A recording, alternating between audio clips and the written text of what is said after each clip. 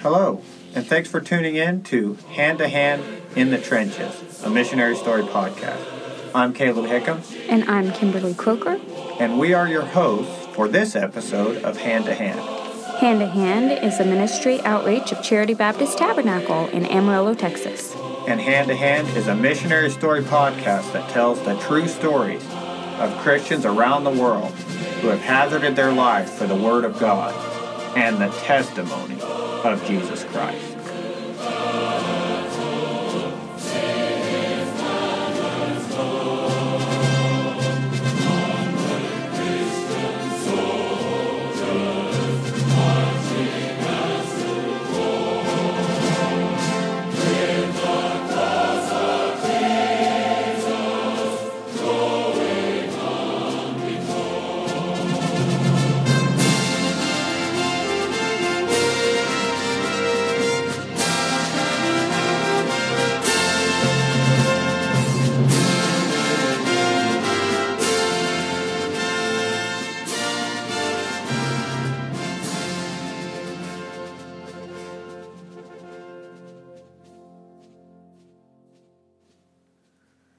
Hey, welcome back to the podcast.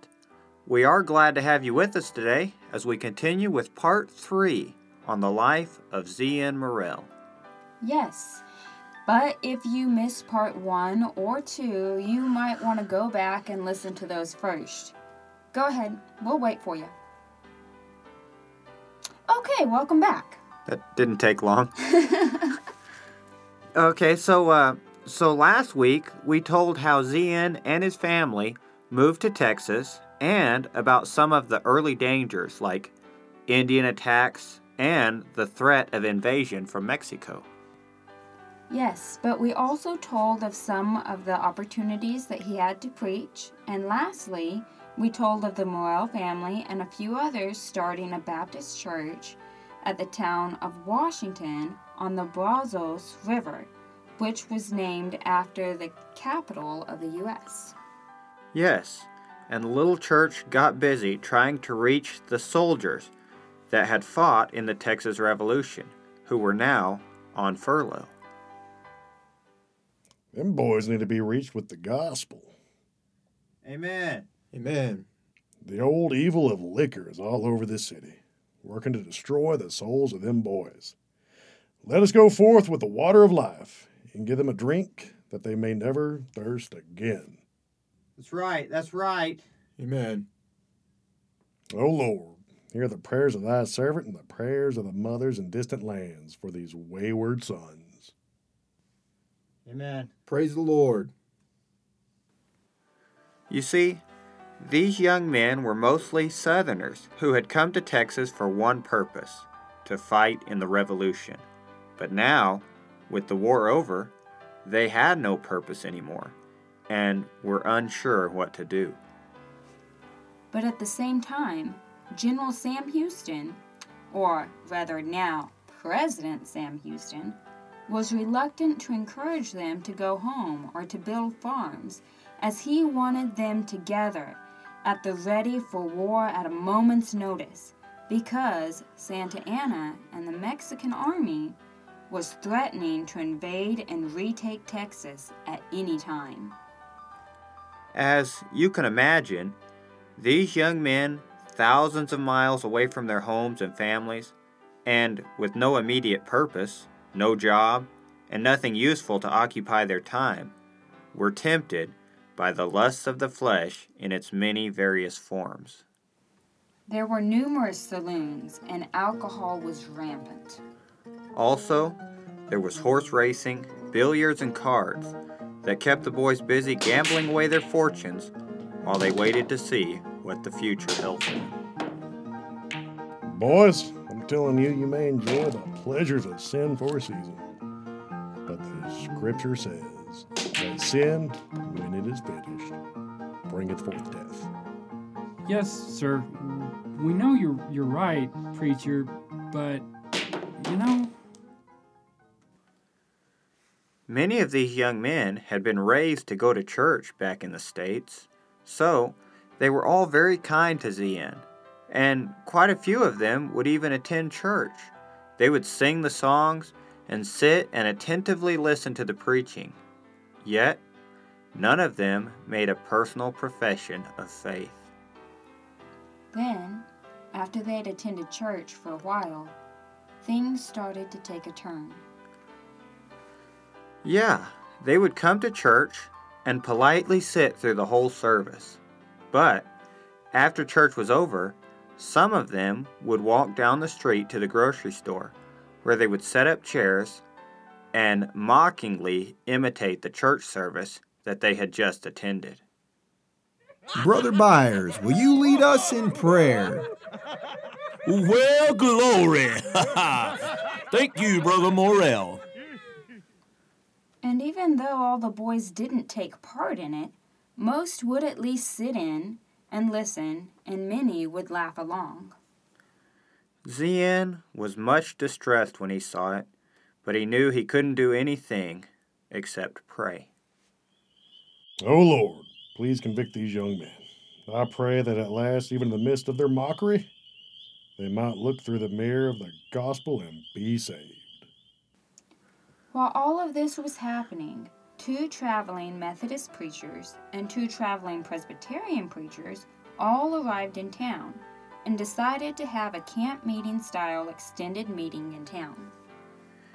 Even though Zien disagreed with these men on doctrinal issues, they were all preaching salvation at this time, and Zien agreed to help out with the meeting. So, they rented an empty billiard hall on Main Street, set up benches inside, and began to invite people to come to the meeting. On the first night of the meeting, nothing especially notable happened, but by the second night, word had gotten around town, and there was a good crowd of citizens, as well as the loafers and gamblers of the town that came to the meeting. Well, looks like we have ourselves a good crowd tonight, Brother McGowan. Yes, it does, Brother Morrell. Among the crowd standing outside the window was a group of mockers who had been imitating the church service. These scoffers had a man holding a chicken stand outside the window near the preacher, and whenever they would start to sing a song, he would make the chicken squawk, and then one of them would stick his head in the window and shout, "Glory to God," as loud as he could, while about 20 more would answer from outside, "Amen and amen." Okay, folks, let's all stand and sing Nothing But the Blood. What can wash away my... Glory to God! Praise the Almighty! So, Zien was sitting there with his wife and daughter, and his wife leaned over and whispered to him. Zien, is he going to do that all night? He will ruin the entire service. No, he is not. Then Zien got up and, holding his heavy walking stick, went over and stood by the window and waited patiently to see if the mocker would do it again. He wouldn't have to wait very long. All right, folks, let's sing verse 2. Glory to Ah! Zien had hit him with the walking stick just above his left eye, leaving him with a scar that he would carry for his whole life. You boys didn't come here to worship tonight, so you best get on your way. If you cause any more trouble, you ought to know we don't cotton much to the mockery of our Lord and Savior, Jesus Christ, in here. You best get on your way. The mockers dispersed, and the meeting actually continued for several weeks. Yes, but by this time, Zien had begun to feel a little bit discouraged because he had been in Texas for nearly 2 full years, and he had not seen even one convert. Yeah, many people were kind to him and eager to hear him preach, but he didn't know of even one single person who had been saved under his preaching in Texas. It was even harder when he remembered all the souls that had been saved under his preaching back in Tennessee. What's the matter, honey? Oh, nothing. I was just a-thinking. About what? Something is troubling you. Well, I was just a-thinking how no one's been saved under our ministry since we came to Texas. The Indians have chased us from our home, and these soldier boys mock our church services. Maybe it was a mistake. Maybe God did not send us to Texas at all. Remember, honey, it's God that sends the increase. That night, Zian was preaching at the meeting. The Bible says in Romans 6:23, "For the wages of sin is death, but the gift of God is eternal life through Jesus Christ our Lord." Friends, the Bible tells me that just as the payment you have coming to you for your sins is death, the Bible says in death and hell were cast into the lake of fire. And this is the second death. Oh yes, God is a just paymaster. He will pay you what you have coming. Oh, but friend, the Bible also says, but the gift of God is eternal life through Jesus Christ our Lord. Won't you accept the free gift of salvation today? One man named Mr. Jackson, who was sitting in the front, stood up. I need to be saved. I know I deserved hell as a payment for my sin, drunkenness. I don't want to go to hell. I don't want to go to hell. I want God's free gift of salvation. Amen, brother. Come on. Hallelujah. I came to this meeting tonight not because I cared about God, but because I wanted to laugh at the service. Right now, the saddlebags on my horse are full of whiskey. I intended to get drunk and laugh at the preaching all night long, but now I know my soul is no laughing matter. I know hell is no joke. Mr. Jackson was born again that night. He was Zian's first convert in Texas. Honey, you're right. It is God that gives the increase. All that's left for us to do is to be faithful. I am more determined than ever to spend and to be spent for the gospel here among the people of Texas. Mr. Jackson was Zian's first convert in Texas, but he wouldn't be the last. The Lord had a great harvest on the horizon. Well, Kim, before we stop for the day, let's relate one more of Zian's adventures. Yes! Yeah, I like this one. This takes place in March of 1838, and the Republic of Texas, I got you. had just opened the Texas Land Office. Yeah, so basically it was a plan to draw more Americans to Texas by surveying the land and letting people buy the land cheap. Zian and a few other men traveled west with the surveyors toward the Colorado River so that they could see the land. Right. As they traveled that way, they camped at the town of Goliad, where Colonel Fannin and his 300 men had been murdered during the Texas Revolution. We mentioned that in part 2. While they were camped there, Zian got permission to use the old abandoned Catholic church building, and he preached to about 6 families of Mexicans and Catholic Irish immigrants. It was the first time any of them had ever heard the simple gospel message. Then they continued west. Now, boys, y'all keep your eyes open for Indians. This here is Indian territory for sure. You are right, old-timer. I say we keep our rifles, cross our saddle, and get ready at a moment's notice. Oftentimes, you don't know when they're around till they're right on top of you. Truth, preacher, truth. Besides, some of them Indians around here are cannibals, and I ain't too keen on being a tamale. Oh, amen to that. So they decided to take a ride for about 10 miles, just to get the feel of the land and to see the countryside. Let's ride up yonder, that creek bed over there. Good idea. We might shoot ourselves a turkey for supper. Then, all of a sudden, they heard a shrill yell only a short distance behind them. Indians! There were 12 Indians, also mounted on horseback, and they were armed with arrows and spears. They were coming up behind them. The Indians, seeing that they had rifles ready, stopped and watched Zien and the old-timer, apparently deciding whether or not to attack. Yes, and the white men sat and watched the Indians. They knew that they were better armed than the Indians, but these were the days of single-shot rifles. Zien was afraid that if they fired their guns, though they may kill 2 of them, the other 10 would be on them and scalp them before they could reload. You thought any more about being a tamale? Thinking about it right now. I don't like the idea even a little. What do you think we should do? All the while, the Indians kept up their war cries at regular intervals. Reckon you got an idea what we should do? Well, they're blocking our way back to camp.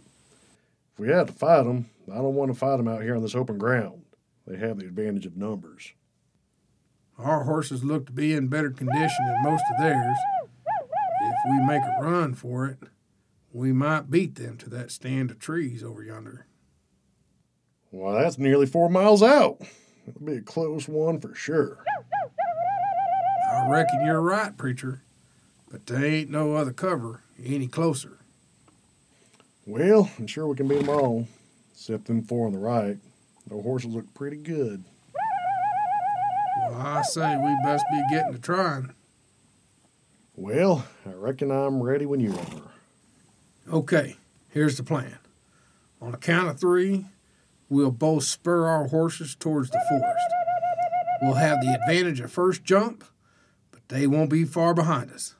Then as we ride that way, every time they yell, we yell back to let them know we have a war cry, and we are ready to fight. Okay, I'm ready. 3, 2, 1, Yeah! Yeah! Get up! Yeah! Yeah!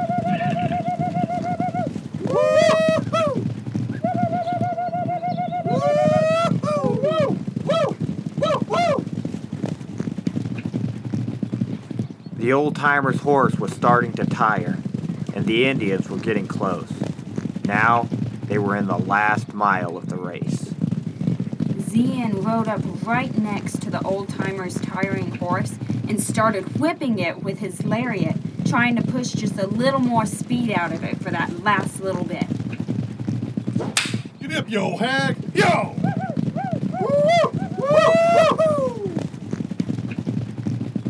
Zien and the old-timer made it into the trees only moments ahead of the 4 Indians that were mounted on the best horses. They jumped to their feet and took up firing positions at the edge of the trees. When the Indians saw that, they dropped down on the other side of their horses and rode back just out of range. And then all 12 watched to see what Zien and his friend would do next. Well, our situation is slightly better now. At least we have cover. Yes, but I wish we had some reinforcements. Yeah, you and me both, preacher. Then Zien had an idea. Keep an eye on them. They ain't going too far. Zien got on his horse and rode farther into the trees, just out of sight of the Indians.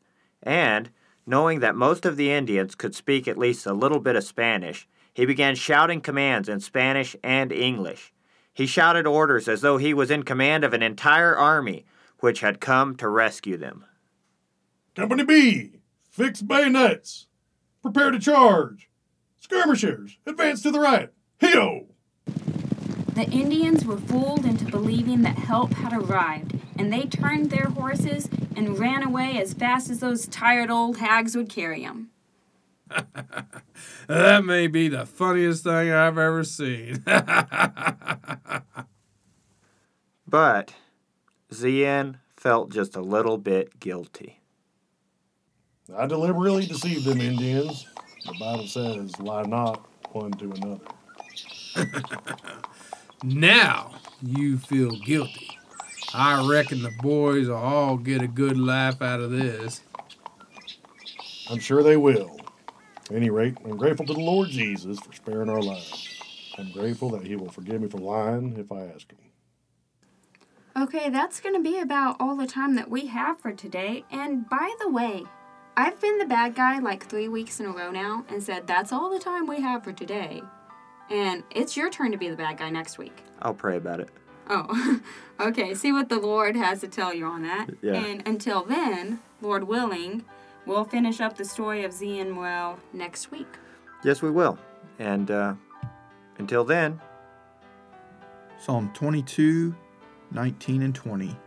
But be not thou far from me, O Lord. O my strength, haste thee to help me. Deliver my soul from the sword, my darling from the power of the dog.